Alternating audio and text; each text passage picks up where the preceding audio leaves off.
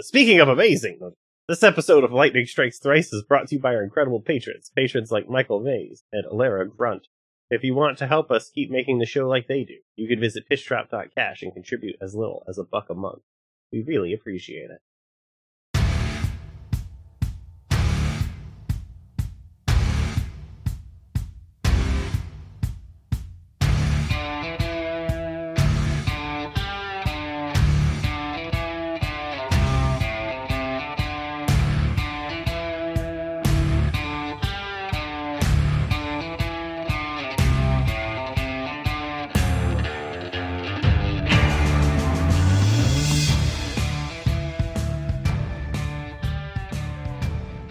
You are listening to Lightning Strikes Thrice, a JRPG Games Club podcast. This is Season 10, Episode 11, covering days 40 through 48 of Wolfstride. I'm your host, Chris Taylor. My pronouns are he, him, and with me is... Sybil Arnett, any and all pronouns. Ryan Beatty, my pronouns are they, them. Last time we played, we punched Fancy Jack to death, which did not take very long, rewound, and then we punched a worm god to death, and got recruited into an even more underground fighting arena.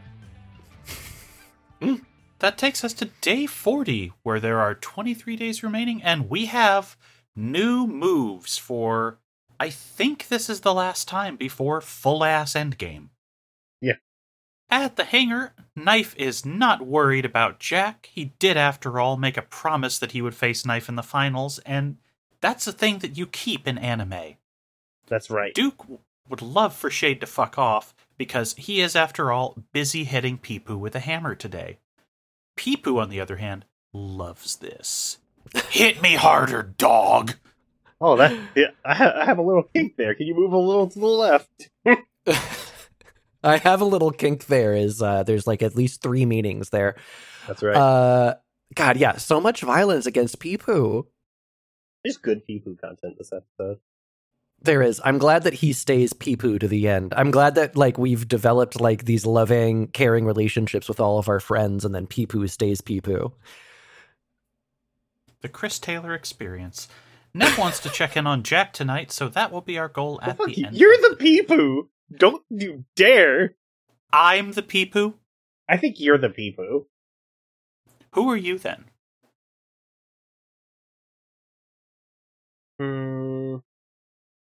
Matt, leave that entire pause in. Look, deep down, I want to be the Duke, but he's grumpy and lovable. And deep down, I know I'm the Jotaro. Oh, no. I just feel like, if anything, we would have all agreed I was the Shade. Mm-mm. Okay. I'm not throwing my hat in this knife fight, because it would get just stabbed to death, and then I wouldn't have a hat anymore. A knife fight. Interesting. You think you're Knife. Got it. No. Brian probably is the Knife out of the core cast. You're the Peepoo because you introduced the cursed content to the podcast. Much like Peepoo is the one who introduces the really loud, ear-piercing P to the game. Mm. On the other hand, I'm also the person who is most likely to end arrested.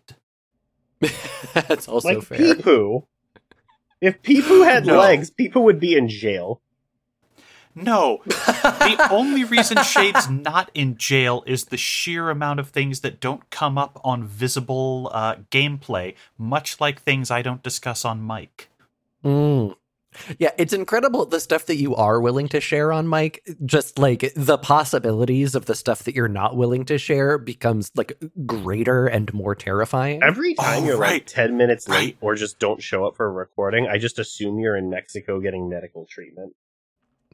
I forgot. Ryan wasn't on the thing last time where I revealed that I now work for... What a week to start that job. Well, at the Midnight Rider, all of the mercenaries and hunters have disappeared.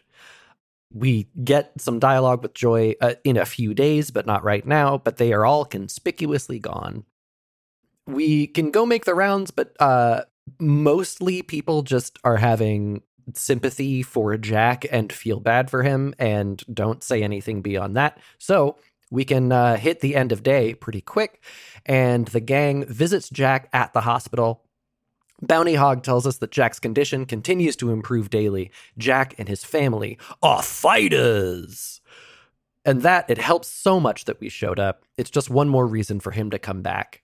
Z says, "We'll all be here for your boy, Pig." And Hog goes, "Thanks, you despicable hag."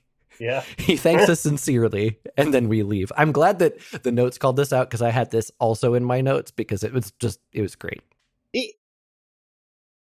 This is not normally what people mean when they say a relationship is very lived in, but this is a great definition of that. Yeah. The fact that I buy that these characters have all come to the hospital to go wish Fancy Jack well and see how he's doing. The game has earned that because of the work that it has done with all these different character relationships, even as these people sometimes hate each other. It does the thing that these kind of stories need to do to work, which is okay, these people feel like a family now. And I was kind of surprised at how touched I was throughout this whole episode, because we've been complaining about the inconsistency in character relationships and the tone of the writing and stuff sometimes. But man, I was very heartened by this Jack scene. Or this Jack in the hospital scene, and everyone's there, including Barbara the goat again. Yeah. There's a mention here of how most of the mercs and hunters at the Rider are gone. This starts us a string of 5 days where most of the town is silent. Yeah. Yeah. There's easily 5 to 10 days you could carve out of Wolfstride, and at least 3 of them are here. Yeah, this section of Jack being in a coma does not feel like it was supposed to be this length, and something changed. This big empty block and Sayuki, again, makes me really feel like there's a big cut arc with that character who has nothing to say at all here, but who the game thinks is important based on images they already drew that show up later. Her Jersey accent, because she's such a non-character, has really started to grate on me, because she's been so silent for so long, and then she talks like an extra in The Sopranos every time that she is voiced, and it's who is she? And so the Jersey accent just bothers me. I like Jersey accents in the abstract. I want to head that off at the pass so no one says, wow, I'm racist against Italian Americans. I don't want to hear it. I just don't like Sayuki's Jersey voice. Look, as somebody who was doing Joey Wheeler impressions yesterday, fuck you. Number 1 Kevin Smith fan on the podcast, Ryan Beatty. Listen, I do think that it's great that he kept his buddy employed to keep him off of drugs for so long. I think that's very nice of him. Yeah. It's interesting that your take is, wow, it's so good that he gave him a job so he could get the help he needed, not that he just should have had it. Shit. This is my long Alpha Node reveal.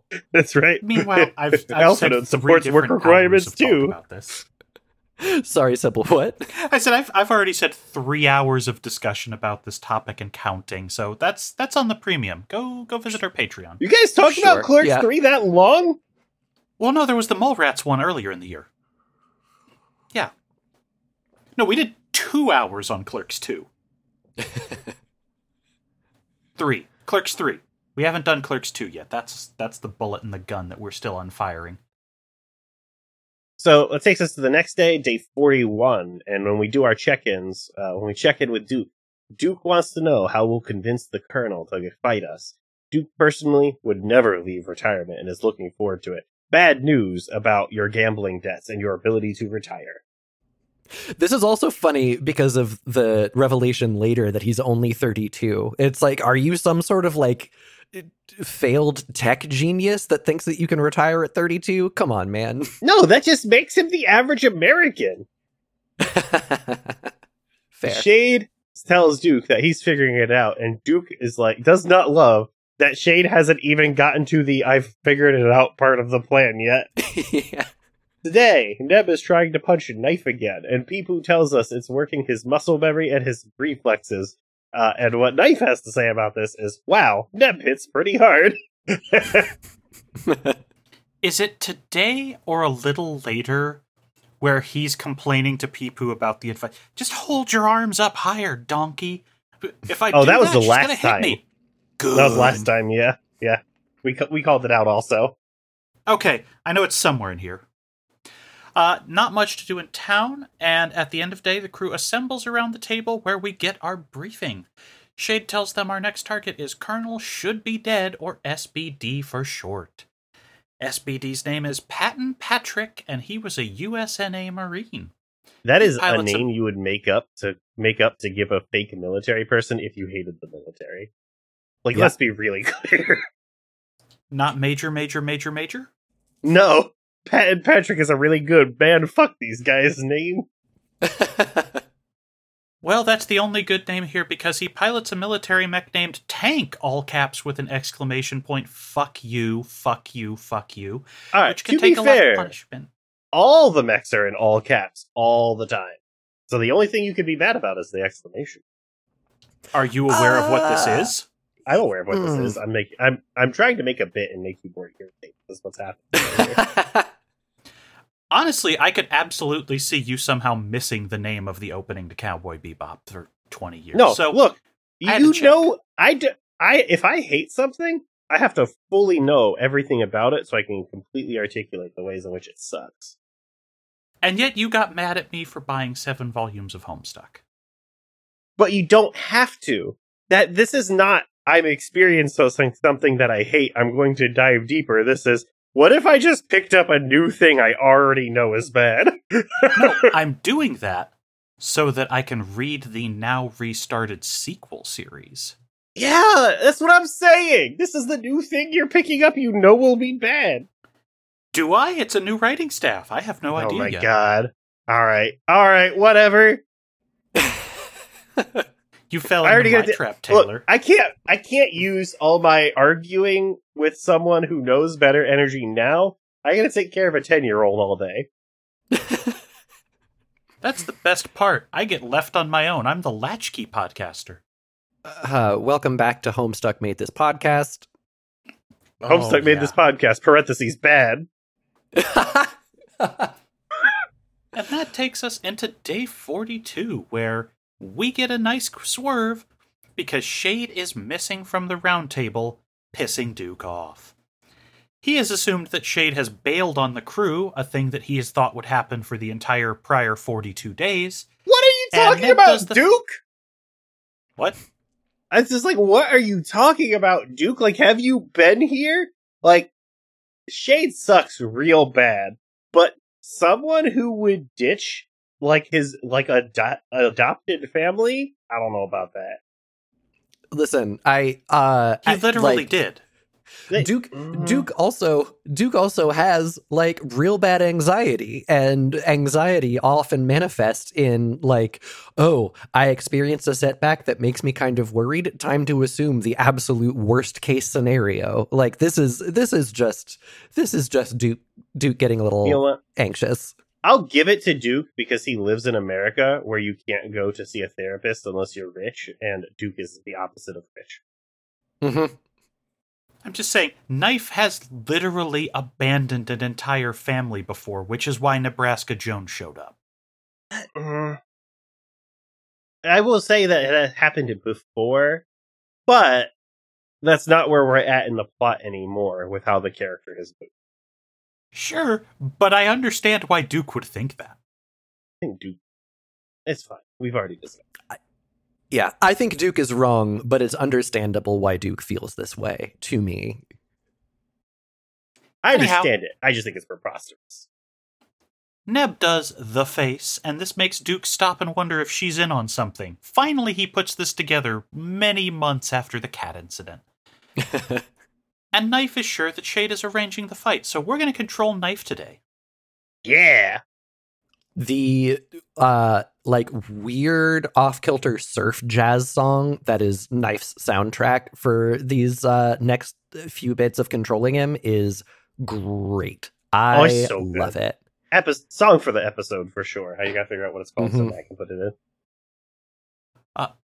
I think my biggest flaw here is that this is a lot sloppier than the last time we changed characters. Yeah. Because all of Shade's internal narration triggers are lying around for Knife to look at, like telling us he got drunk with Oyabun a lot. Yeah. All of the actual characters have new dialogue, which is great because it really shades how people in town view Knife versus how they view Shade. I didn't mean to say the word shade as an adjective and as a name there. Sorry. Also, verb, not adjective. Anyway. Matt, cut this, please. No, Matt, keep it in. I need to know the people can see me flail. They need to see me flagellate.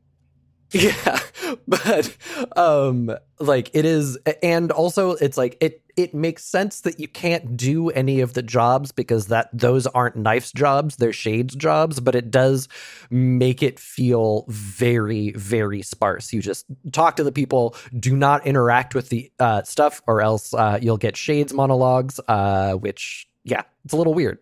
It's not just the jobs, though. Here's the secret. You can't do anything that would require a new animation. Mm-hmm.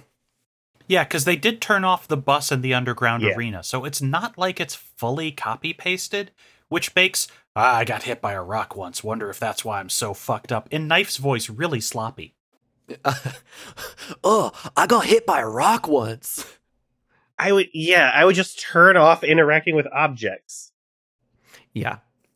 Again, it's kind of like it sounds like not that important of a detail, and in the grand scheme of things, it probably isn't. But when this game nails characterization, it's great. And so when there are shortcuts that they had to make because of development time and stuff, it really they're very loud. I've never wanted to decompile a program more and see what's wrong with it than I do with Wolfstride. Because to me, this should be very easy. But I've been under the hood. What exactly are you looking for? I just want to know what architecturally made this so hard to just turn these off instead of just it being like a Boolean flag that you put in for are these enabled or not. Oh, it appears to be that's exactly it, and they just didn't. Yeah. I know the Boolean operation, but the idea of a bullion flag is very funny to me. Just a flag dedicated to dehydrated soup cubes. That's my nation. Anyway, we only use the better than Boolean just because it tastes better. Mm-hmm. It does. It is better than powdered Boolean. That is for certain. I actually have no idea if I've ever had Boolean in anything. What? You have. It's impossible that you've lived your life. Okay, it's impossible that a normal person has lived their life. I definitely haven't since becoming an adult. In like a restaurant food? Probably not. When was the last time you ate a French dip sandwich? It would have been before one of my exes fled town with my shit, so... Oh, with your sandwiches? Yeah, because there was a joint we would go to weekly. And I didn't like the French dip, so... Okay, that would put it at roughly 2011. Got it. I really thought you were going to say 20 years ago, and I would have been unsurprised. No, I ate them after that. Okay. So... it's check-in time at the hangar. We're controlling Knife, Leopard, and Peepoo is like, hey, don't slack off. We do have a singular task for today, which is that Duke is all out of milk. And Knife is like, oh, I can be your gopher. I can run some errands for you. And Duke is like, thanks, kiddo. You're the best. And every time... Yeah. I love the wild oscillation between extreme panic face at realizing you're out of milk and then just, thanks, you're the best. Yeah. Oh, we're going to have an oscillating panic face in a minute. Nebraska asks if she and Knife are going to train today, and Knife is like, sure, I just gotta run some errands first. I just gotta go get some milk for Duke, man, bro.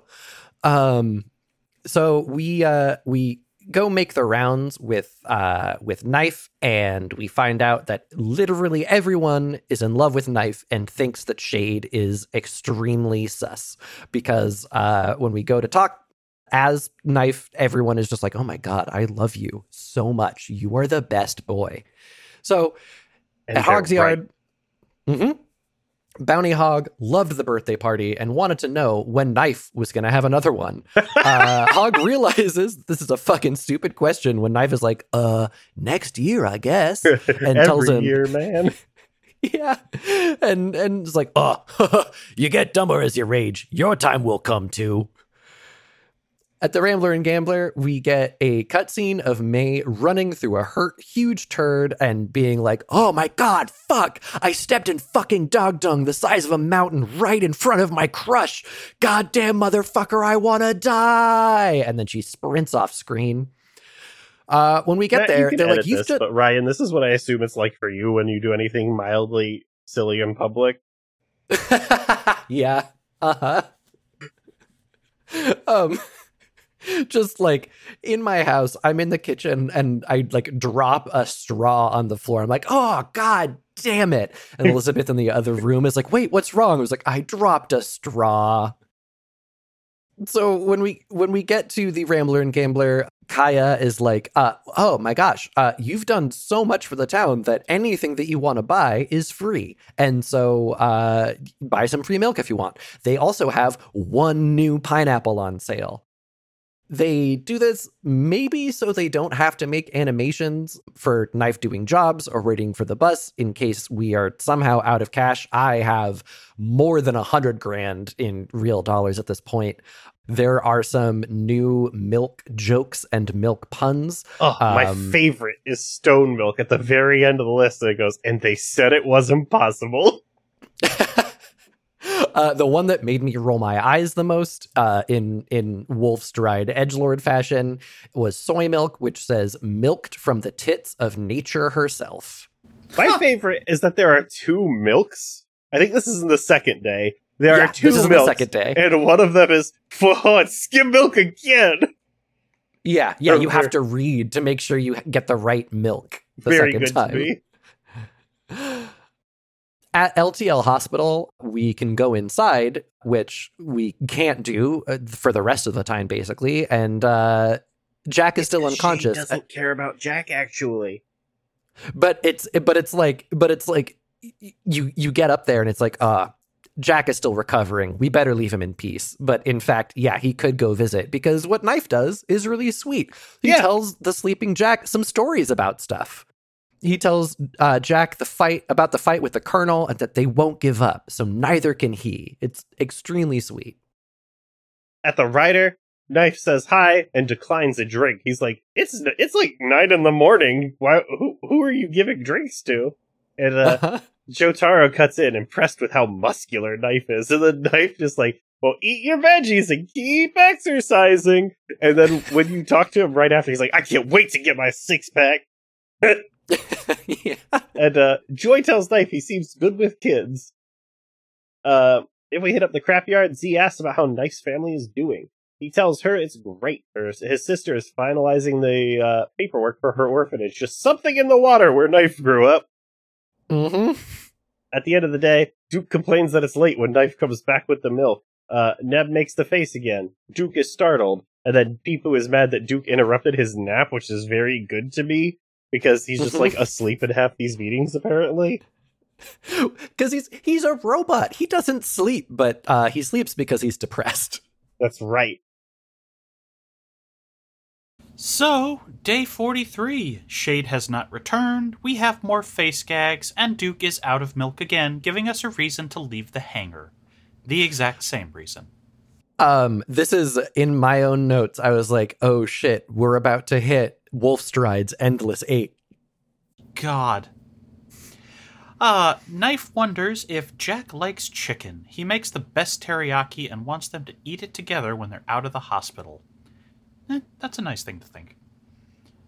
At the Rambler, Kaya asks if we are a good eater because there's going to be an eating competition the next day. Sayuki is making masses of kimchi tonight in preparation.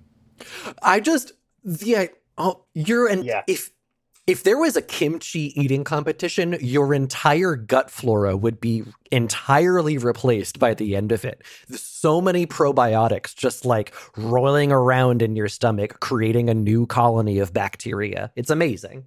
My toilet would absolutely overflow. And it's because I have a children's toilet, because our bathroom is narrow. But also... That's okay. Knife's toilet is, surprise, surprise, cowboy. So there's plenty of room. now I'm just imagining. I was really unsure what character you were going to say when you said Knife's toilet is. God. Now I'm just imagining the Dave Matthews Band Chicago Bridge incident, but in a giant mecha. Yeah, Knife just hits the dump button halfway through every fight because it's an easy gag. Oops, pissed myself. The crowd loves it. It's a great play for morale. 800 pounds. Oh my God, yeah, he would. Yeah. 800 pounds of feces on a sightseeing boat underneath. Yep. God. The prize for this eating competition is a trip to the beach where Knife is able to invite all of his friends. On the way back, there is another scene. May runs through poop again, but in her rage invites Knife on a date with her demon face, and Knife just goes, "What?" When the camera cuts, the two are at the RNG, and May asks, "What do we do now? I have never gotten this far in dating." Knife hasn't either, so May calls him a loser. Oh, excuse me? They flail around for a little before May asks if she's being weird. Knife gives a non-committal no, and then May says, "I think we should break up." Afterwards, you hear Joy just go, "Way to go, lady killer." Fucking, I love, like, everyone wants to date a himbo unless the himbo cannot carry on a conversation. And this is also May's fault because May is also just as awkward in her own way. But it's very funny that she like projected all of this stuff onto him. And then she's like, "Oh, you're very sweet, but very, very, very dull. What am I doing?" I love all of this. Is this what it's like? I've literally never been on a date. This is what an awkward date is like, but sometimes you both have enough to drink that you're like, we might as well hook up anyways, see if there's more connection later. And sometimes you're like, nope, that's a bad idea. No, just always start with the hookup. Works out fine. That's the Chris Taylor playbook. Not on purpose, but it is. Also, for some reason, Knife can play the piano. It's the only thing you can do that requires a new animation. I respect that. Of course, Knife would be able to play the piano. That's great. I would be impressed if Duke could play the piano. Yeah. I wanted him to be good at it. It would be funny to me if he was good at it. Because, like, Bart's in FF5 can play the piano. He has to play 17 of them to get good. Mm-hmm. If you go into the hog yard during these like interminable pineapple milk runs, literal milk runs, which is cute, I guess. Barbara the goat says, I love you. Oh, I'm sorry. Yeah. I was so excited about it. I did not see that. Okay. Yeah. She's like, I love you. And Knife is like, what? And Barbara then goes, bah, like nothing ever happened. Yeah, everyone really has a crush on Knife. So good. That is a very good joke, actually. It's great. And I checked the trash can. I really wanted there to be one new thing, and it to be the trash can in the back of Bond's yard. Yeah. The other thing that I'm sorry if this is also in the notes, but when you go and talk to Kala at some point, as Knife leaves, she's like, Mom, you got to step up your game. You were just silent. If you're trying to date him also, you need to like be more charming. Which like the three romance options for Knife of Sayuki, May, and Barbara. Honestly, that definitely feels like a cut joke. All right. Mm-hmm. Marry Barbara. Kill May. Guess we're fucking Sayuki, I guess. Yeah, Sayuki would be a freak in the sack. Yeah, do it. Yeah, But yeah, no, that's how I she's feel only too. she's only a fuck because of the accent. Otherwise, that could be a Mary.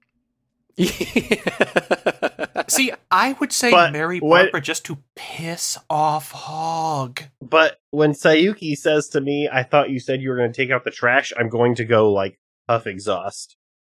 God. I'm going out for cigarettes, dude. That's right. God, imagine Knife asking for like a fucking Black and Mild sweet.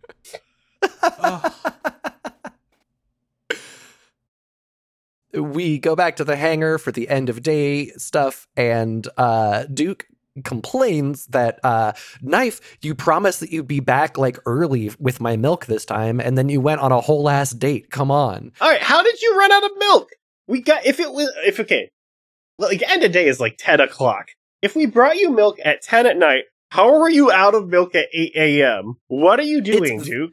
The cat's eating it all. The cat's eating it all. That's so much. This is because the cat like yowls every time we talk about milk, and Duke is like, how the fuck are we out of milk again? Oh, so, I did not notice the cat yell.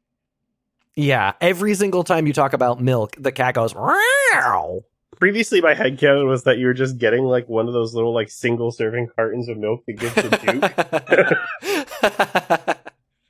I mean, in your defense, usually the game is very loud about their like long running inside jokes and shit where they'll spell it out. And this is one time where they don't. But yeah, it's very clear to me that the cat is just horfing this milk. Horf. Shade is still missing. Knife tells everyone about the eating contest, but forgets conveniently that the eating contest is kimchi, and so everyone is very stoked. Peepoo is really excited about the possibility of going to the beach and demands that Knife win it for him. Neb loves the idea, and Duke will participate to save a little money on food, but wants to know if there's going to be any meat in the eating competition because he's still Duke.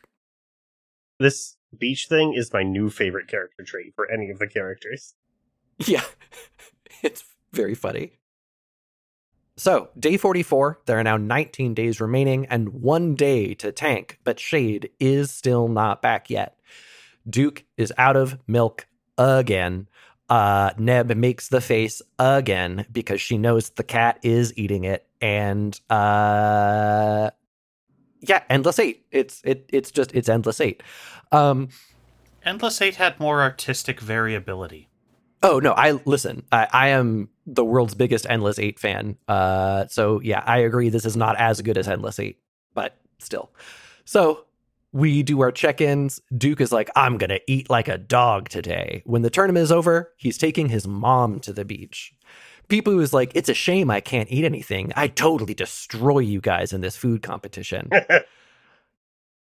When we head to the Rambler, Kaya is glad to see Knife and asks for his help setting up. The contestants are Duke, May, Knife, Nebraska, and Charlie Boiler.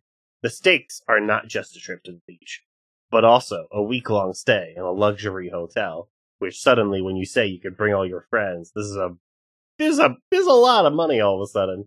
Rambler and Gambler, They don't have anything I can buy. How do you have all this money? The contest starts, and we do like the standard Wolfstride minigame.txt where you alternate the buttons like it's California games or whatever. And at the end, Nebraska wins. At the end of the day, Neb and Knife had a blast, but Duke is upset. He did not handle the spicy kimchi very well and feels like he wants to die. Next day, 18 days remaining, day 45. We get a little cutscene. We see a desert road covered in heat haze stretching off into the horizon. And the intro song plays as Shade fades up the road forward, looking worse for wear. And then at the end, he's just got like this huge nosebleed and his shit-eating grin on. Great image. Yeah. We got a voiceover from Shade on a black screen saying, "We got to fight tonight. Wake me up when it's time." And then we hear like a machine power down sound, and everyone is worried about him. And the camera fades up to Shade dreaming about being at a crossroads with a man. And at this point, you can intuit that this is Coltrane. We hear Shade say he once made a deal with the devil. And then he wakes up and we do our check-in and stuff. So, I forget how they show Coltrane here. can from the we back. tell? Okay, so is it visible that he is a black guy yet? Yes. Okay, cool. So they didn't introduce that at the very last second. Got it. No. I feel like we knew that before if we had inferred that the phone call was with Coltrane, because like they got like a black person to do the voice acting for it. So it's mostly one of those things that does come up in the story, but so late that I did not know if it actually was revealed prior to that moment. I don't know where the opportunity was here. Sybil, do you remember where you get the opportunity to find out what Shade thought about Japan? Like through like an object interaction? It's very early. It's in the 20s. No, I guess I just... Oh, the tree. Yeah, I just found the tree today, which is like this play session, which was like... Oh god, really no, that's been good there to me. for ages. Right, have you interacted with the tree by the pineapple cliff? No. He says, oh, these remind me of home, because they're like the Japanese-style trees, but then he says, but it wasn't my home. And I like... this like interesting minor character detail that I somehow missed the entire time, like really early to find out in color how Shade feels about it. Yeah. Okay, I do remember seeing that, but I just it didn't register at the time that I did that interaction. That is interesting. It's just, yeah, hey, good just news. came We're up going to this talk time. about race at the very end of this fucking game. Yeah. I mean, we've kind of been talking about it, right? Like, it has been a point that whenever Shade's life in Japan comes up, that like he did not belong there, and everyone made him feel that way also. I'll save it for next recording. Yeah. At the check-in, Duke doesn't know what Shade did, but says that he looks like trampled dog shit. But also, thanks for not giving up. Peepoo is so fucking excited. He said, you missed some shit, nerd. We're all fucking going to the beach. The crew is back in town. Love this for him. Too bad he's about to get hoisted. Knife knew that Shade would pull it off, and meanwhile, Nebraska is glad Shade's okay. Just love to magically disappear on my kid again, as though they don't have any trauma about that. This witch time is probably one of the single funniest segments in the entire game to me. Yeah. Oh, go ahead. It's really good. Yeah. So one of the very first things is you are now controlling Shade again when you wake up. You're prepping for the match, and May is at the hangar where if you talk to her, she will say, I broke up with your friend. And Shade just has this response like, what? And he has like it's the confused photo where the cigarette's like just hanging in thin air out of his mouth. Very good. It's so good. Similar to this, Nebraska will give us a little bit of background on Colonel Should Be Dead, which has a deeper meaning than just being a hoorah military shit. His mech No, that meaning is he's 80. That's the initial meaning you're supposed to infer. Well, but also SBD, silent but deadly. They're making a fart joke because he's an Wolfstride. old fart. Uh-huh. I don't think I ever thought of that, huh? That's you didn't think of that because we say it when you're not here. Probably, yeah. That's not true. His mech Stop squad it. Don't was- say probably. Now I feel bad. I hear the recordings of you on other shows because I edit them. I know, and we say things in there just for you. A little treat. Mm-hmm. The Colonel's mech squad was ambushed in the forest and they killed everyone on sight. Their mechs were thrown in a pile and set on fire, with Colonel still inside of his. However, the fire took a while to get going in the jungle and it started to rain. But then a lightning bolt came crashing down that went right through his skull. He was also trampled by a tank in the morning and accidentally stepped on a landmine. When he finally thought he was safe and went to take a dump, a snake bit him in the asshole. Shade finds this unbelievable, going, when the hell was this? What battle was that? It was Vietnam. And Shade just goes, we had mechs in Vietnam? This is extremely good. There were 3 jokes that happened in my head, one after the other. I went, clearly Shade has never played Metal Gear Solid 3. And then I was like, was Shahogad really a mech? And then I went, clearly Shade has never seen 08th MS Team. And then I was like, actually, fuck 08th MS Team. It sucks. Clearly Shade has never seen Vodums. Also, Shahogad is a mech. How dare you? Do not try to say maybe it's a vehicle.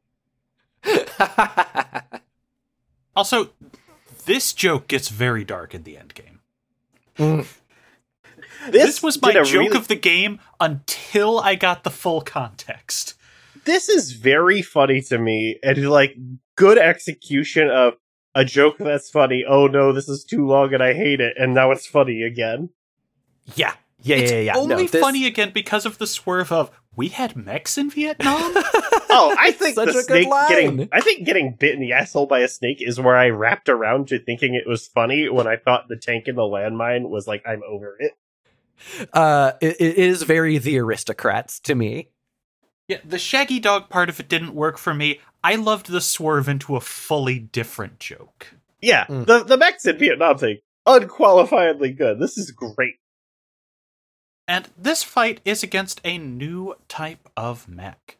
The only other one you could have fought so far is in the basement, not even in the sim. Also, extremely hard, the one in the basement. Mm-hmm. I didn't think so. I think so. It took 45 minutes. The problem is, this is going to be what a lot of endgame fights are, which is just raw numbers of armor. Uh-huh. And look, yes, my build is in fact one where I grind out slight incremental advantage over an hour at this point. God. Wow. What's that? I'm doing 10 damage per 3-turn loop? That means I win the fight. I cannot wait to hear what your strategy is for that battle. Oh, it's the same one. It works. If we're talking about the fight itself right now, I fucked up and tried to do some build experimentation, but hadn't fully finalized it yet. And so not only did I take away a move point in order to get more ammo for some of the super moves, but also I took away Moneymaker, which gives me a move point back. Uh-oh. And so I could only do my super move once because otherwise he had me pinned in the corner the whole time, which was horrendous. However, and you don't have the engine that gives you the extra AP. Right. But once you destroy his attacking arm, he's a one-trick pony and can't really hurt you anymore. So once you get the attacking arm down, I just used my little 1 AP 2 ammo machine gun to plunk him to death over the next 9 turns, and it was fine. But I really thought I was going to get owned several times in this fight. And I ended up first trying it, but only because I managed to destroy his one offensive piece of vocabulary before it was able to destroy too much of me. I redid my build for this one instead of the basement one, and I like it because basically what we're doing is I'm using the sadist style, which get 30% morale for every time you get pushed, which is so good in this fight, especially if because my primary attack move is Moneymaker, so I am always getting pushed every turn because I'm pushing them every turn. And then I have the one extra MP to just back up and do shotgun, because I'm fully charging my morale every turn, so that's 30 damage to every part, every round. More if it lines up on a 10. It's great. And then that's just real good. grinding out the advantage with Moneymaker. Baby hands. During the fight, the Colonel complains about how Shade is a bothersome dick, but he did get Colonel a date, which is why he's here. It is with his ex-wife. He's been trying for years, but hey, mech fighting is easier than that. This guy hates being famous, surrounded by fake friends and leeches, and just wants to relax on a boat with champagne. A pop-up comes up in the middle of the battle which says, Info! Relationships, fights, and war are very similar. Both happen for stupid reasons. You can make that happen so that it happens at the very end of the fight, and so you get it over Knife's windscreen where he's like grinning and pointing at his cowboy hat, and it's fucking so good. Yeah, it's gonna happen because of his hat. He's right. I love my husband, but will he stop wearing this stupid hat everywhere?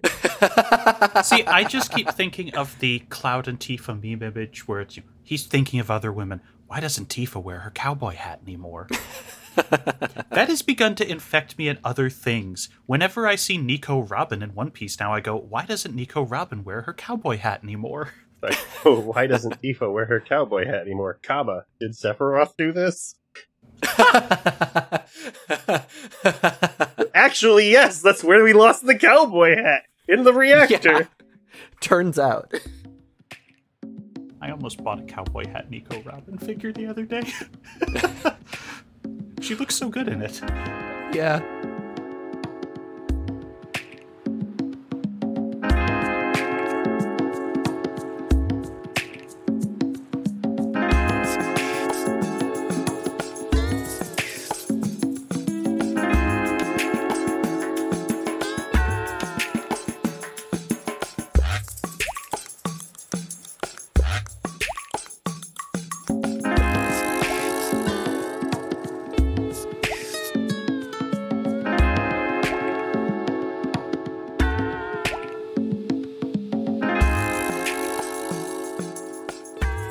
So, after the fight, the local news talks about how we've made it to the 10 contestants for the final fortnight. Turns out that the media and the public have gotten on board with this, by the fighters for the fighters tournament, even though the big government tournament's already been canceled. Yeah, people love blood sports. This is the XFL finally getting over.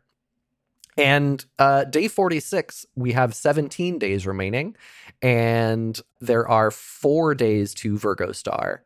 Today, I ran out of things to do that are not the main story. Did it all.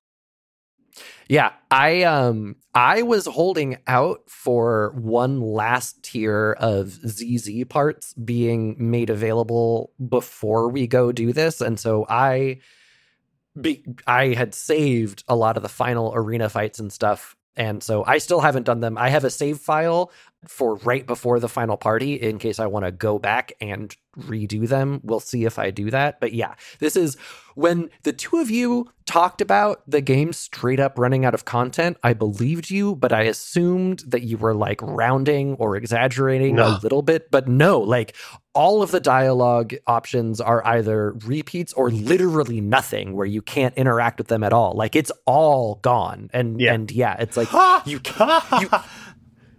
you can do the jobs again if you want, but you're going to have more money than God. I think there is a new tier of equipment, if I'm not mistaken. Because, I remember, for example, getting, equipment like planned kitchen in your mech.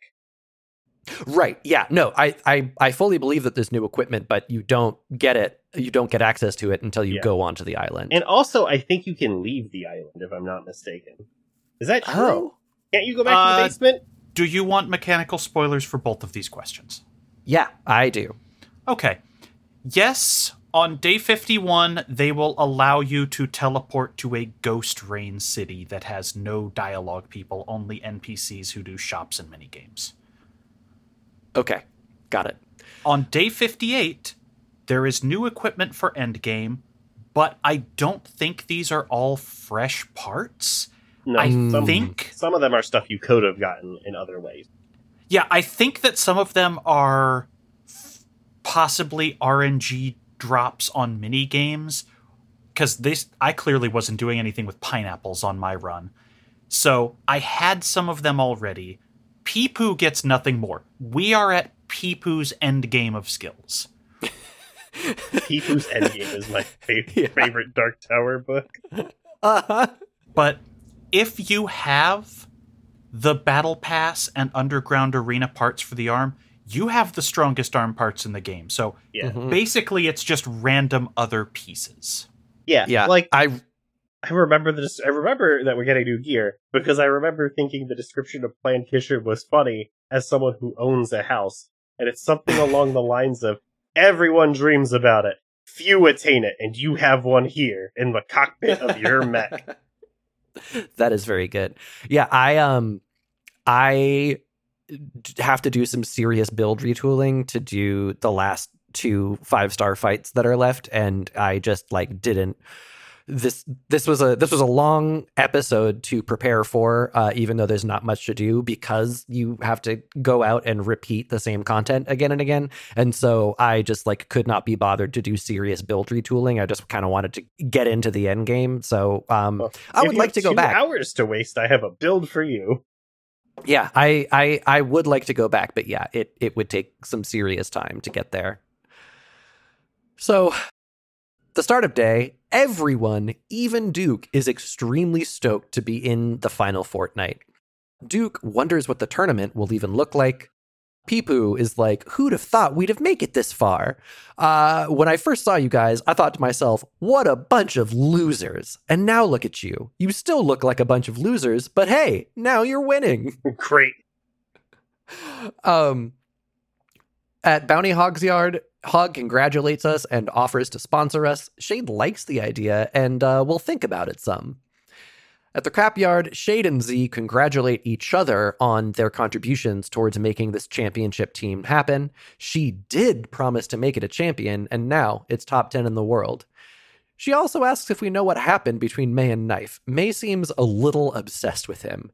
May, for her part, is making a doll. She just needs some nail clippings and hair. She like goes between her aloof self and her possessed self, even though we have exorcised the demon. It's a fun gag. So, if May wasn't a non-character, I don't think this would be funny at all. Yeah. I definitely wonder if the exorcism of May Flowers was optional, because I was still engaging with the game at that point. I wonder if you could skip it and that makes some of her endgame dialogue make more sense. I don't know. She's going to get real out there real fast. Well, and yeah, it in a way that I found extremely funny, at least in this episode. Okay. At the Rider, Jotaro is upset and yelling at Joy that she doesn't know shit about his master. When Shade asks, Joy tells him that this started when she contacted an orphanage. It's been like 2 weeks, and it seems like Jotaro has definitely been abandoned by his master. When you're making a podcast, it can not seem like that long, but in the universe, he's just been hanging out here, sleeping here for 2 weeks. Yep. Shade offers to talk to Jotaro for her, and he takes him to the highway. Jotaro tells Shade his master is coming back. Grown-ups are actually hapless dumbasses, which is too fucking real. And that he can work, it isn't a burden, so he doesn't need to go to an orphanage. He can in fact take care of himself and doesn't need any. Shade tells Jotaro to cut the shit. He thinks that if Jotaro thinks what Joy has him doing is work, that's a fucking joke. Is it actually useful? That's basically just charity, and Joy is actually taking care of him out of like the kindness of her heart. He's a kid, and kids aren't supposed to work or carry their own weight. And even if he did, he's still nothing but trouble. Kids can't just stay wherever they want. Someone is going to be held responsible for him and the things he does. Jotaro can't continue to live on the streets. He's making Joy look like a criminal. Shade admits that he doesn't know much about Jotaro, but this master does not sound that good, and he grew up that way too. Shade tells Jotaro the closest thing he had to a parent was a boss who was mostly a huge asshole. But the guy did raise him and carry Shade's weight, so Shade really does understand where he's coming from. If your master is as strong as you say, kid, he will come for you. In the meantime, though, you should go to the orphanage, because you will have food, friends, time to play and study. What is wrong with that? However, Shade goes in hard on the tough loner act at this point, saying, it's real bullshit, you know, because I cried alone at night like a fucking baby because I wished I had someone, but I was too proud to admit it. You should let other people help you. Refusing to do so makes you weak. The connections you make with the others and the world are true strength. He eases up and tells Jotaro, you can be anything you want. Don't throw your life away over something this trivial. Love to teach a 5-year-old solidarity. Fucking saluting right now. Just saying, you know what else has messages of this that are less ham-fisted? One Piece. Jotaro I will was never unsure read of what One to Piece. Shut up. The Straw Hat Alliance is a wonderful union. They Jotaro have a was union. unsure I'm what gonna to read it. It does. It literally has a union. No, that's not real. That's real. Matt, cut all this out. We can't keep talking about One Piece on every podcast. Straw Hat Alliance. That's real. Is there more Anyway. than one of these? Yeah, it's a bunch of different crews under the banner. They got locals. Yeah, This is incredible. this is real. Whenever everybody brings out that meme image about the 1% will use the military of the world to kill you and only together we get... That's text! Jotaro was unsure of what to do, but it does seem like Shade got through to him. So, the two of them head back to the Rider, where Jotaro has an attitude change and asks to stay for just a few days more.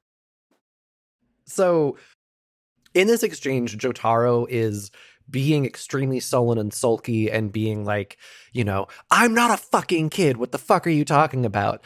And Shade is like, listen, I don't know if any of this is going to matter to you. I'm just saying the words that I wish someone would have said to younger me when I was in your position. And Jotaro is like, and what would younger you say to these words? And Shade is like, I would probably tell that person to fuck off. And Jotaro was like, yeah. And then I really like that. I also really like Shade being this guy whose idea of getting through to kids is just to be as like bleak and blunt and asshole-ish as possible. And then being like, but listen, I'm just a wounded little kid and I'm better now, when I believe that you're better, Shade. I believe that you care about these people, but you keep doing extremely fucked up shit in order to like further your own goals. So you're clearly not better yet.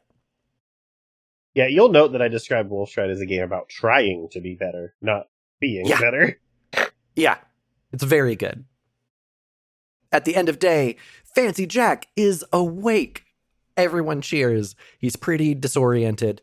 But Hog doesn't really tell him what happened, just that he's relieved Jack made it. Jack is then like, Uncle Hog, I can't feel my legs. And it's extremely tragic, and Hog's like, I know, son, I know. Then we get day 47, 16 days remaining.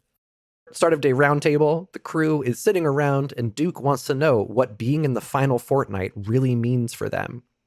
Shade drops the bomb that we will be saying goodbye to Rain City tomorrow to go to Zhokov Island, and he's got to get Z on board. It was more like G Gundam than I let on the whole time. I keep wondering if this is supposed to be like a dumb pun that's like a Russian version of Jack Off Island, because that is how I feel the Wolfstride writers like to do things, but it also just could be called Joke Off Island. I'm not sure. Any island could be Jack Off Island if you're brave enough. Except for Sean MILF Island. Some of those are your moms. Don't do that. Yeah.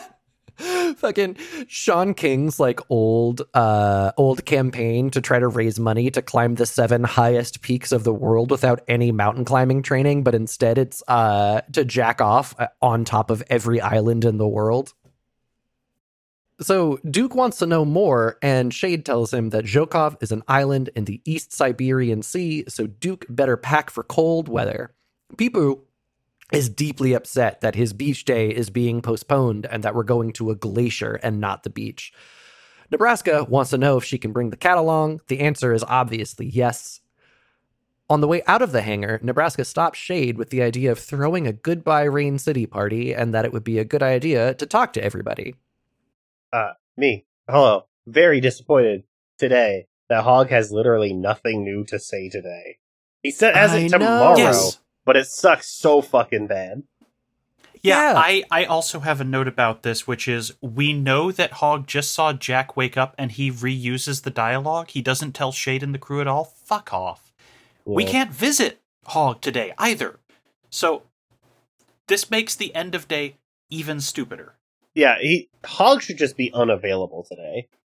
Yeah. Mm-hmm. I'm so mad about the reused dialogue. Yeah, this one sucks. And this is like an integer is incorrect for like what day the dialogue should appear, but it It really is bad, this one.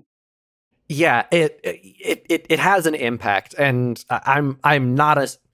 I'm sorry if I'm repeating myself from previous episodes, but I am not a CinemaSins style person who likes to like drill in on little inconsistencies, but it does really dull the impact of a lot of story beats when it's running out like this. And it hurts the characterization, right? Like, yeah. But I'm sorry that my nephew who I take care of can't walk anymore, but congratulations on going to Jack Off Island. Yeah. Well, you mentioned an integer being off. I literally think, after what we're going into, that they just added a +1 to every day to give you more time to do shit. All over, because all of the voiced lines in the final chapter say, 1 day to the fight, and then you'll get a next day, 2 days remain. Over and over and over. So yeah, I think they did just pad the end game. I think what happened is that they made a game with a loop, and this game that they made had like broader appeal than the number of people who would want to do mini games, and they found that out in testing, and that's why they added like extra padding days, basically. I don't know, but we're in the part where you can't make excuses anymore, and it's real bad. Yeah, the wheels do come off at the end in a way that's kind of a bummer. Thankfully, they don't come off of Hog's wheelchair. Yeah. Kaya and Sayuki, if we check in with them, they're going to be helping with preparations for our farewell party. Z is willing to come along with us to Zhakov Island as long as she can bring May, which Shade obviously agrees to, not because he cares about May, but because he can't be without his mechanic. At the writer, we have some Jotaro, and I wrote here in heavy quotes, wrap up. Joy tells Shade that Jotaro left, and Shade is going to go look around town for him. We head to the one place that could be considered out of the way, Exposition Bluff, but are greeted with a mechanical plot twist. Jotaro is outside, not on Exposition Bluff. His master did show up, and is a samurai. We never see his face. He has no lines, so Jotaro just says, "Tell Joy I said thanks," and then fucking leaves. Yeah. We tell Joy what happened, and she seems surprised, and you're not the only one. What the fuck? This samurai is a black guy, right? From memory, I remember going, yeah, black samurai?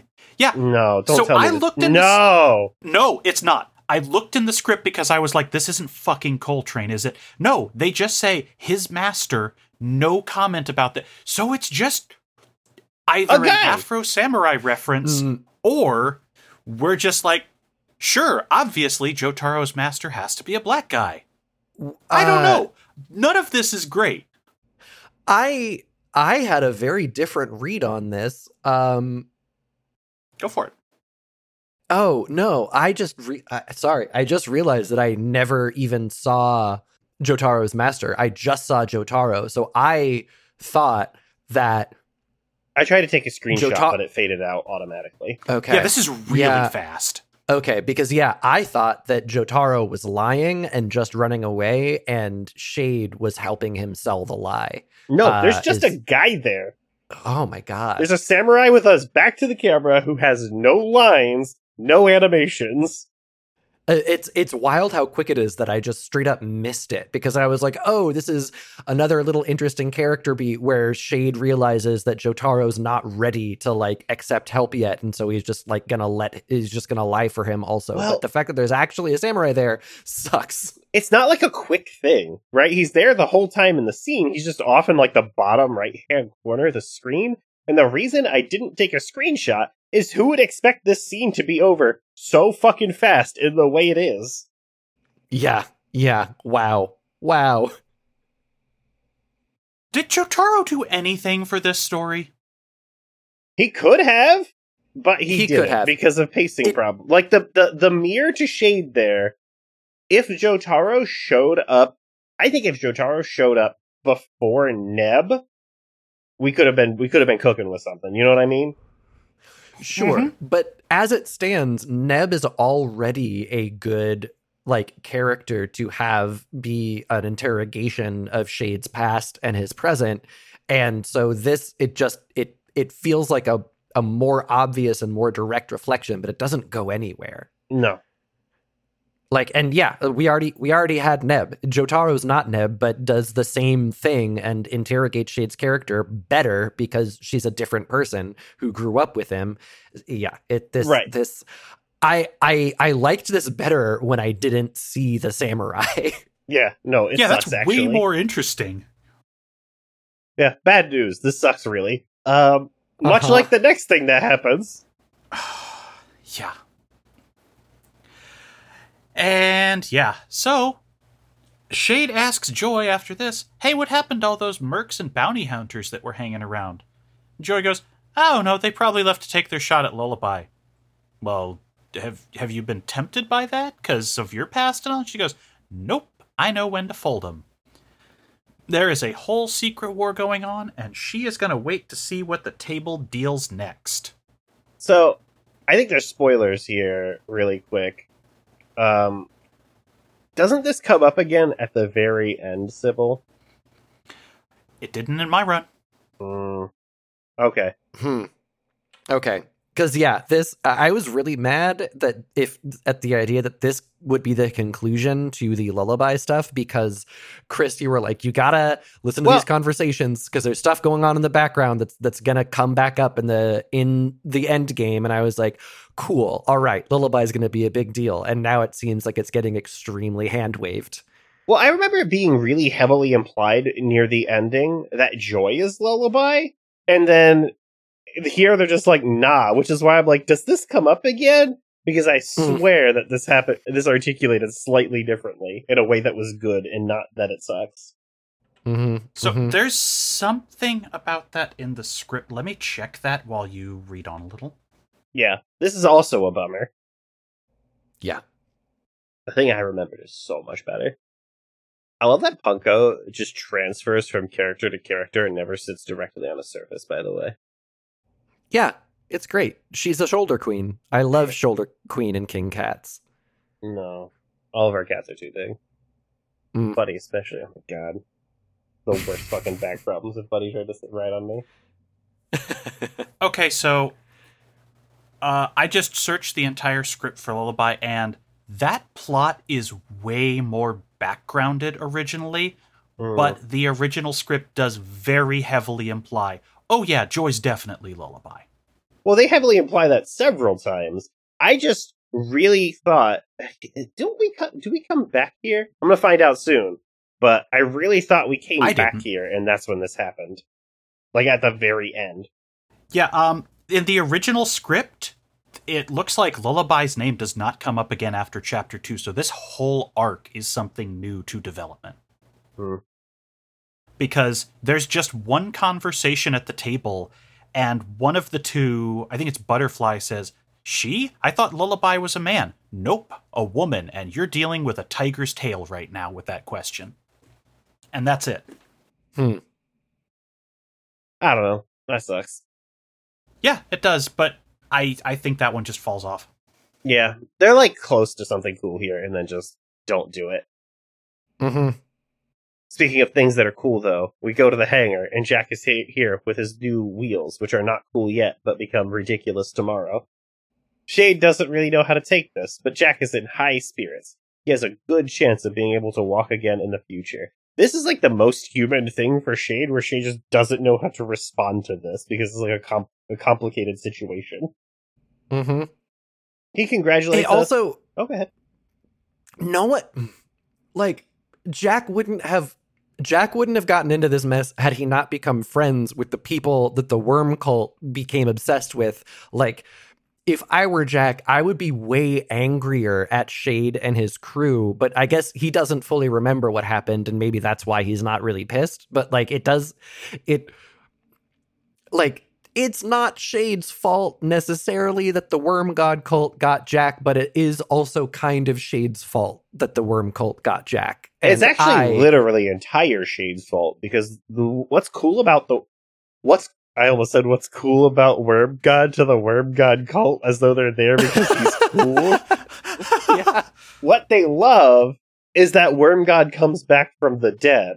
And that can happen is Shade's fault, because Worm God is killed by the explosion from when Shade sold his fight. So it is 100% his fault that the Worm God cult exists. Yeah, and Jack just doesn't, and really nobody on the crew has enough knowledge to know that for sure. It's just another thing at the bottom of the list of Shade is bad, actually. Yep. Shadecrimes.txt getting updated once again. Jack congratulates us on our well-deserved entry to the final fortnight, admitting that he's jealous.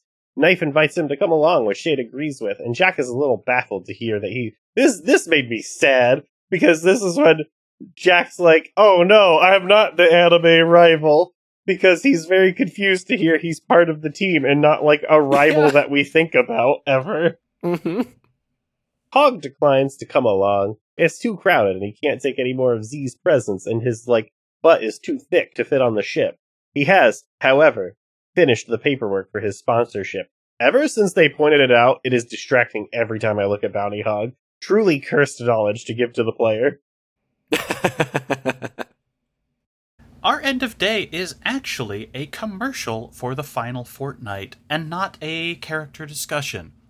14 days of pure mecha mayhem. Witness the 10 best pilots on the planet prepare and fight for their ranks live. Welcome to the final fortnight, an exclusive event by pilots for pilots. Mecha battles will never be the same. We've got Canyon Bolt, Mad Margot, the unrivaled champion, the Queen. Tune in on official channels for more information. Do not miss out. God. Your reading of Mecha Battles Will Never Be the Same. I really want a He-Man reboot to tap you for Skeletor, because that was a great Skeletor voice. That was how I earned the nickname Satan in high school. Oh, I've just recently started doing Satan voices to my child. It's very fun. It started when one of the buses had interior lights that were red instead of the blue light for some reason, and I told her it was because the bus was possessed by the devil. The entire math department of my high school just referred to me as Satan for 4.5 years. This is a good fake commercial. Big, monster truck showdown energy from this commercial, which I love. Yeah, it's a good scene. So, start of day roundtable. Shade tells the group that they're leaving tonight, so they need to pack up. Duke is stunned by the idea of a ship that large, and Shade is like, yeah, they have a mecha carrier for every single contestant. So there are 10. This to me makes Duke sound stupid, because it makes it sound like he thought there would be 10 mechs on one boat. That does seem like it would be a real challenge to keep afloat. Oh my god, yeah. Some fucking god. If only that one got stuck in the Suez, it would have been so easy to dig it out. Ever Given is a very funny mech name also. Yeah, dude, you just get a little heavy head in there wedging the boat out. It's fine. Also, it could be a whole team. You know Ever Given is not the only Ever X named boat in that fleet, right? Oh, yeah, no. Yeah. That's absolutely. a whole fucking Sentai team of rivals. Yeah. God. I am now imagining Evangelion episode 15 and 16, the boat and water fights where everything turns to shit, but with Wolfstride characters and mechs. Or in the Suez Canal. Take your pick, listener. Shade is absolutely Asuka. Oh, 100%. So Asuka's when we do our check-ins, character, and I'm so disappointed. Well, she is still a child. She's got time. Introduce her to Mari. Introduce her to Kaworu. We already watched that, and then that's why I had to explain that not enough people watched anime back in the day for them to make money with commercials, and this character exists only so they can sell horny statues. You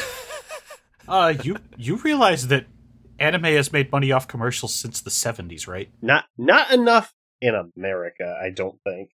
I'm just saying, in its home market, holy shit. Yeah, of course. Yes, it's its home market, but over here, not really. So what if there was some horny statues you could buy? And Well, and also, I mean, Gundam was resurrected not because of ratings, but because of figure sales in Japan. I know that was like 40 years ago at this point, but I'm still taking it. Okay, Sybil. Don't worry. Don't Six worry. slam on It's about someone to be- who's like 1 year older than you. It's about to be put back in the fucking grave by those because of their fucking NFTs this week. Oof. Oh, is Gundam over now? Bandai. Big L Bandai. Oh, have you not heard about the entire metaverse debacle? No, I don't go on Twitter. I don't go anywhere where I would find out about this. I just use web forms, you fucking child. Who does But that? yes, it turns out that this week they launched the Gundam Metaverse, which, because they got really lazy with this piece of shit online virtual space, it meant that people data mined it and found, oh, there's just CAD files for about 100 different mechs in here, so if you want to 3D print your own Gunpla now, congrats. Some of them are less highly detailed. They're just like little things from a menu of collectibles, but there's probably 20 or so kits you can make. I'm not gonna lie. This could be cool. Like, this could be you're on a Gundam spaceship PlayStation Home. The problem is it runs worse than AC6, has higher spec requirements, and has less to do. It's so unoptimized and shitty. I might be the only person in the world who likes PlayStation Home. No, you're not. A bunch of people were fond of it. It was cool. I am imagining the universe where they try to, like, it's not going to happen anymore, thank God, but they try to, like, reboot Skylanders, but with NFTs instead of the little figures, and it completely crashing. Right, Microsoft might. Microsoft owns that now. Yeah. Oh, God. Bobby could do that shit on his way out the door, just as a fuck you. No one. Do you think they bought them just because he was like, finally, my own personal toy company, Toys for Bob? Oh, I'm so fucking sad about that. He's just living in big. God. Like, nothing makes me sadder about the past 10 years of Activision than the fates of Vicarious Visions and Toys for Bob. Nothing. Yeah. He really is just living the big life. If I was a child, I would want to own Pizza Huts. So, at the check-in phase of this day, inside the hangar, Duke tells us that he hates water, which is weird because he's a dog and not a cat, and he's not excited to cross the ocean. So he's not racist. Part Portuguese water dog. They do the BoJack animal human like pun behaviors a lot in this game. It's not my fault. Duke is the biggest mutt dog imaginable. Pick out a breed from that guy. Fair. That's fair. He's a mange hound. Mm-hmm. That's guys who get really horny for girls with bangs. Mange hound. So bangs are nice. I'm Chris's face right now is amazing. I briefly forgot that the slang term for bangs was fringe and not mange, and thought I was making a normal joke and not a really twisted joke. I'm sorry. Peepoo. Look, at least we didn't call him a cooch collie. Okay, yeah. Peepoo was going to pack, but then remembers he doesn't have anything to pack because he is still existentially pissed. When Shade asks what he did with all of his cash, Peepoo is like, I bought 6 square feet of land in Scotland. That makes me a lord now. His name in the text box changes to Lord Peepoo, and he lets us know that he's thinking about building a castle. And immediately now, Chris Remo is Peepoo to me. Also, his name stays Lord Peepoo forever. Yep. Yeah. And he has a mustache forever now, also. I love I thought this. he was just I really thought he was just donning the mustache for the party at first, and then it stays. No, it's so he's a lord now. If they could have put a monocle on him, they would have. Mm-hmm. I need you to know that I was actually gifted one of these parcels like 20 years ago. Wow. Yeah. So if you Go ahead.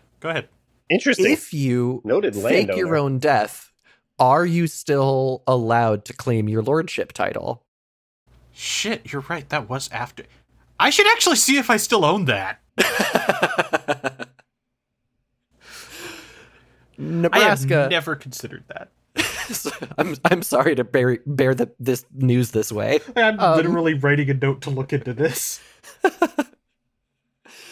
Nebraska is really excited to travel, even if there is nothing happening where we're going. Knife is really glad that Jack is coming. On our way out of the hangar, Nebraska stops us and tells us to check in on everyone and say our final goodbyes, as though we're not making a podcast and weren't going to do our final check-ins anyway. Yeah, for real. Fuck off. At Hog's Yard, Jack thanks us again for inviting him to Jack Off Island, and he tells us that Hog upgraded his wheelchair. It goes 0 to 60 in 10 seconds. Hog chimes in too. Basically, they strapped a gas-powered car engine to it. And then after telling us this, Hog's like, can you look out for Jack for me, by the way? At the Rambler and Gambler, Kaya tells us we're getting a lot of free shit for the party. She then asks Shade if he's coming back after the tournament, and Shade hasn't decided yet. She tells us we're gonna win for sure. Sayuki says only bon voyage, which is the appropriate amount of text for how much of a character she has been. Mm-hmm.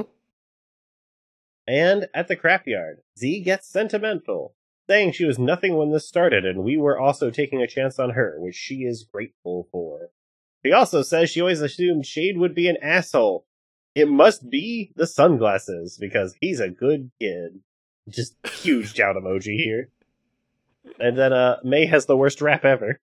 Yeah, May has the worst rap ever, in which the translation, the script, really emphasizes that she can't follow couplet cadence at all. A lot of her measures go way longer than they're supposed to. And so not only are the lyrics corny, but she has to make the lines not fit the meter at all in order to come up with these rhymes. I don't think this bit sucks. The rap sucks in a way I think is good. Oh, let's clarify. Yeah, no. Yes. I think the rap sucks in the best way because they really hammer home how bad the rap is. It feels very nu metal rap to me, which is very apt for May, an angsty teen that used to and maybe still is possessed by a demon. And then she's like, I think I'm possessed or something. I love May's rap a lot because it's just garbage.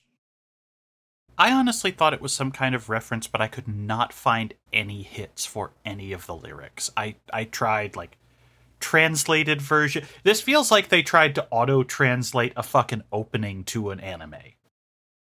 Yeah, but there was a lot of care and attention to detail to me in making this rap as bad as it is. Someone has to be a good writer to make a rap this bad on purpose.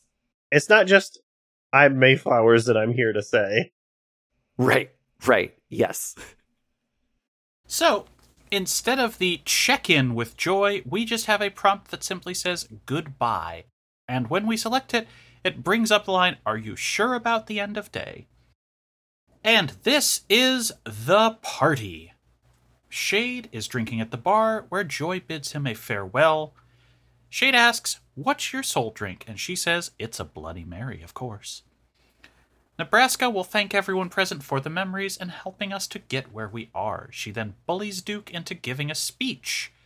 He is already drunk, and so his speech comes out as, "Well, I never thought we'd get this far, and it seems like a dream to be here with all of you tonight." And Peepoo cuts in shouting, "He's already drunk," which Duke agrees to, and then continues on saying it has been a ride. They lost good friends and met great new ones. Huge slam on the old ones. Also, who have we lost since we arrived in Rain City? Yeah, that's a good question. No one has really died. Jack has had a severe consequence, but Charlie Boiler died during the kimchi eating contest. All right, I'll accept it. Duke continues saying, Rain City, you gave me the strength to believe in myself again and to trust others no matter how much like crap they look. I'll be looking out for the brighter side from now on. I love this. And this is where we get a great little detail of Duke going, so I'll be living wiser from now on. I'm only 32, you crapheads. Yeah. Terrifying. Although I guess that could be a dog years thing. Don't look. It's okay for people to look older and sound older than they are. It's fine. Don't worry about it. Yeah. I'm not coping because all my hair is falling out. It's fine. You just do what I do and start playing around with hormone levels. No, I'll just continue to be excited when it all falls out, and then I'll get to save 30 seconds a day shampooing my hair. And I'll be very excited about this. Like, the Chris Taylor Min-Max is real. I got electrolysis for that. It's great. No, but then I gotta do stuff. I don't want to do stuff. No, you don't. You sit still while they zap you. I don't want to pay for it.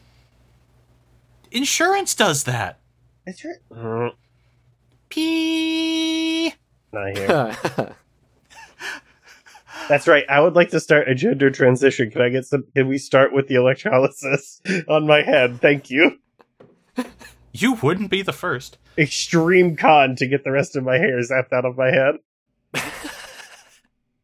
Peepoo takes the center stage now and asks who's big and round and wears a crown, and then Duke shouts, "It's your mother!" Which makes Peepoo... Very good. I laughed pretty hard. This makes Peepoo mad, and then Nebraska's like, the stage is for sharing your experience with Rain City, not stand-up. And Peepoo goes, "Oh, I see. You're all a bunch of pee." I do love that Peepoo stays Peepoo. We've had so much growth from so many characters, and there's a lot of like well-deserved hugs to go around, and he continues to insult everyone. Well, Peepoo has grown, but it's because we made him sad by asking him questions that made him contemplate his existence.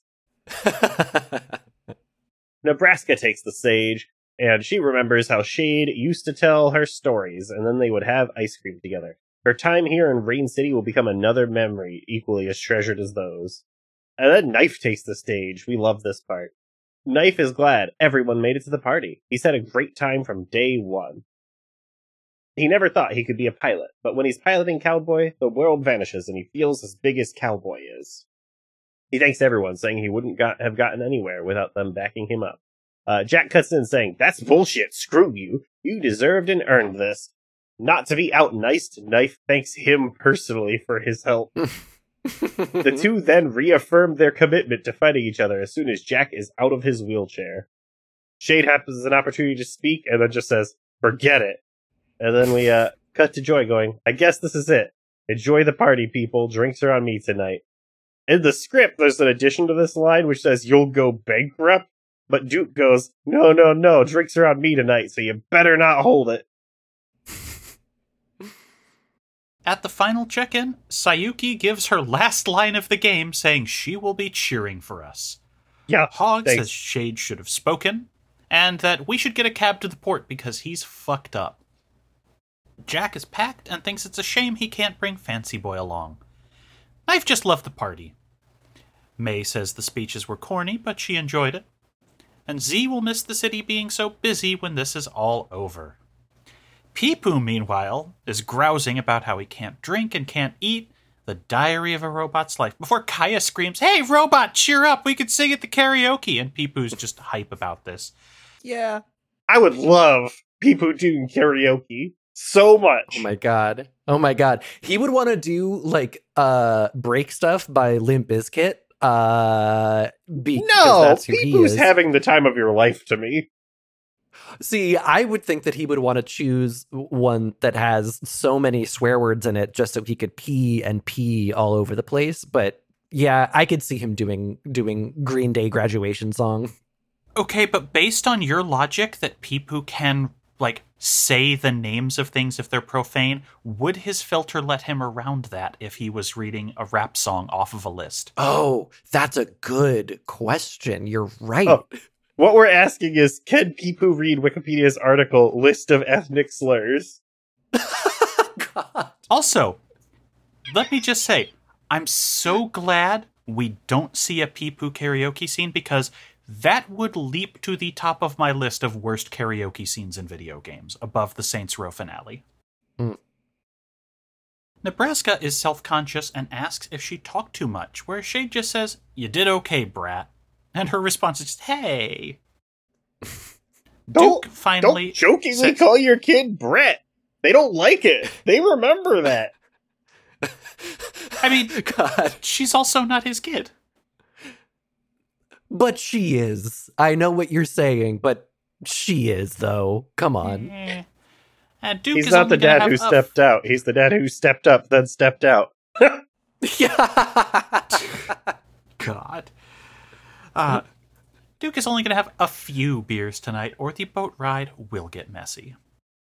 So at this point, you've talked to everybody, but no new cutscene is triggered, and so you can go outside and explore a like empty and twilight town. It's not all the way dark, but everything is like darker. I assumed that the game wanted you to go to the exposition cliff again, because when in doubt, go to the exposition cliff. Yeah. But that's not where you're supposed to go. Instead, you go back to the hangar. And Shade, because he can't handle sentimentality or big gatherings, has like stolen off for some time to reflect to himself. And he stares up at Cowboy and says, "Yeah, who'd have thought we'd get this far?" The gang meets the pier. The boat arrives, but there's no scene for it. It all takes place in a black screen. Maybe it's just early in the morning and everything's dark still. Don't pay attention to the lack of assets. The boat arrives and Knife pilots Cowboy onto it. Shade thinks, "Thanks, Rain City. This is our last goodbye." And that's it for story we're talking about this episode. What do we think about it? I thought it was fucking great. Let me caveat that. The game, as both of you mentioned to me before, completely ran out of content, and we had to repeat the Pineapple Days 1.5 too many times. Despite that, I was really surprised at how much the character work affected me after going back and forth on like, this game is very good at this. This game really drops the ball at this. This game is really good at this. This game really drops the ball at this. It's sticking the landing. It's sticking the character relationships for me. The game does feel lived in, as you said, Chris. I loved the goodbyes. I loved the, like, you know, making the rounds and talking to folks about how far we've come. All of that was sold really, really well. It does make the parts of the game where they're clearly keeping it together with hot glue and staple guns that much louder to me. But ultimately, I love this. I think it's just time, right? Because like you can solve the problems with Wolfstride by cutting more, actually. Like, if we cut out Jotaro and then cut out some days as a result, game would be better. Same thing if we cut down the lullaby thing, knowing how it goes, right? Like, again, would be better. Because, like, adding stuff can be hard, but I think cutting more stuff would have made Wolfstride better, too. Mm-hmm. This is a much better game at 53 days than 63. It just has the wrong amount of stuff. Either more or less. Honestly, less is good, because I decided that I'm glad you can't go to the church, because could you imagine every day running across another empty screen? Even if they just toggled it on for one day, that would be a better fix. But it just screams visibly cut content. Yeah. I don't know. The stuff that's here in this episode, I think is really good. With the exception of, like, Jotaro and Joy. Like, the core character stuff, the people you care about, are, like, really good. Like, shout outs, like Duke especially here. This is the last good content in the game. Well, yeah, because now we're just ending the plot. Like, that's it. I'm putting my foot down on that. This is where the game gets bad. I don't know about that. I don't think bad. Interesting. It is very funny that Elden Ring and Wolfstride end up having the same endgame pacing problem, where the last bit is just nonstop boss fights.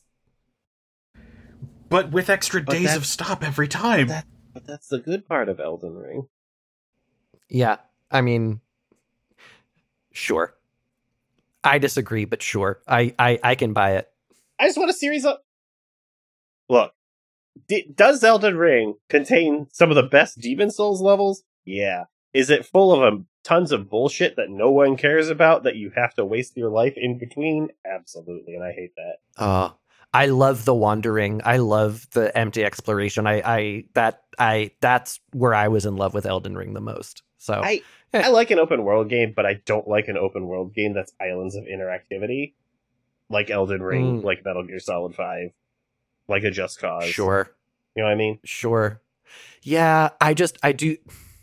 There are so many good vistas and so much like evocation within those vistas, and I can't like divorce my joy of that discovery and exploration from my final estimation of the game. I just can't do it.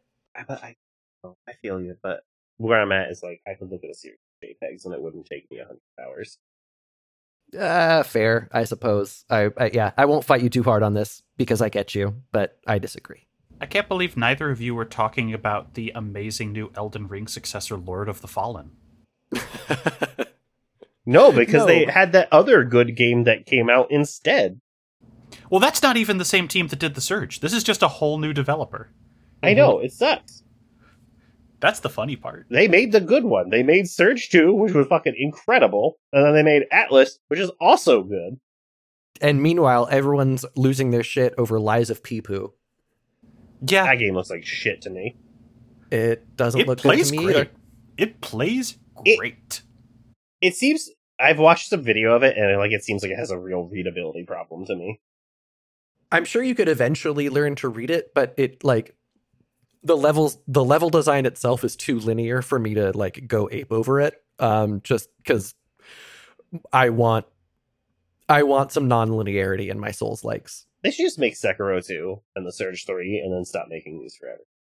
How many more guys do I gotta hit with a sword? What about this? What if we decide that one random developer in the ABK triad is going to end up getting forced to make one of these now? Let's say Raven Software. Raven Software has to make one of these because that's the funniest. Here's the thing. Raven Software would make a really, really great 8 out of 10 that no one would play. Yeah. And then they would be closed forever. Oof. Probably, but who isn't these days? Yeah. God, Treyarch getting pulled out of the Call of Duty mines to make a Souls-like, but they really want to resurrect one of their old properties to do it. That would be brutal and also hilarious. Oh, you just made me realize that's definitely going to be the death knell for Rocksteady after this fucking Suicide Squad debacle. They're going to have to make a Souls-like. Are they 10 making years late? that? Yeah, Rocksteady's the one who's making the Suicide Squad game. That's where they've been ever since Arkham Knight finished. Weren't they making a Justice League game? Yeah, that's it. Suicide Squad Kill the Justice League. Oh, that sucks. Yeah. Wait, is this really different than the live service thing? No, it's the same. It's the same. Didn't this game come out already? Or was there they've another... delayed it 5 times. Was there another Batman-adjacent live service game that already came out? Gotham Knights. Gotham Knights, but the Justice League one also had a very extended beta that everyone hated, and that is what caused the delays. So people were playing it for a while, and everyone was like, "This sucks." And now they're going to market it using the corpse of Kevin Conroy. Yeah, they did that to Crystal Dynamics too. What the fuck? Yeah, not that I think they made very good games, but. And Rocksteady was working on a 1960s TV Batman game where you were gonna have to carry giant round bombs around and throw them at people. It might have been very fun, and then they didn't get to make it. I don't know. They made that one good one, and then they made some other games that people like, but I think are bad. It's fine. Yeah, I also don't like their move to open world. I like the one that was more like a 3D Metroidvania way more. So I have to remember who the fuck made... Oh yeah, Monolith. Monolith still exists. I think they're doing a Wonder Woman game. Monolith. Oh my god. Monolith should do whatever they want. I'm not gonna lie. Fear 3, really good. Mm-hmm. Well, now they're stuck in the Wonder Woman mine. Speaking of delayed DC games. Sorry, that I don't was think the we've seen a single bit of. It was not a good game in a critical way, but it sure is a dumb guy loves to have fun in a video game. Why does Fear 3 have a mech? Who fucking cares? Enjoy it. Do you think they're going to use Gal Gadot's voice in that game? I hope God. So. I hope so.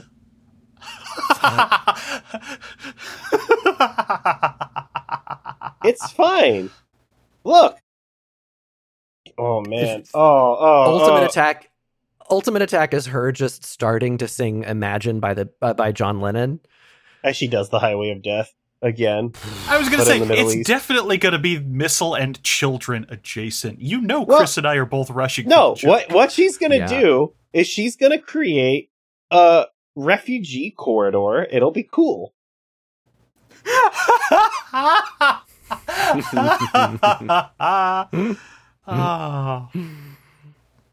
The podcast is over. Goodbye.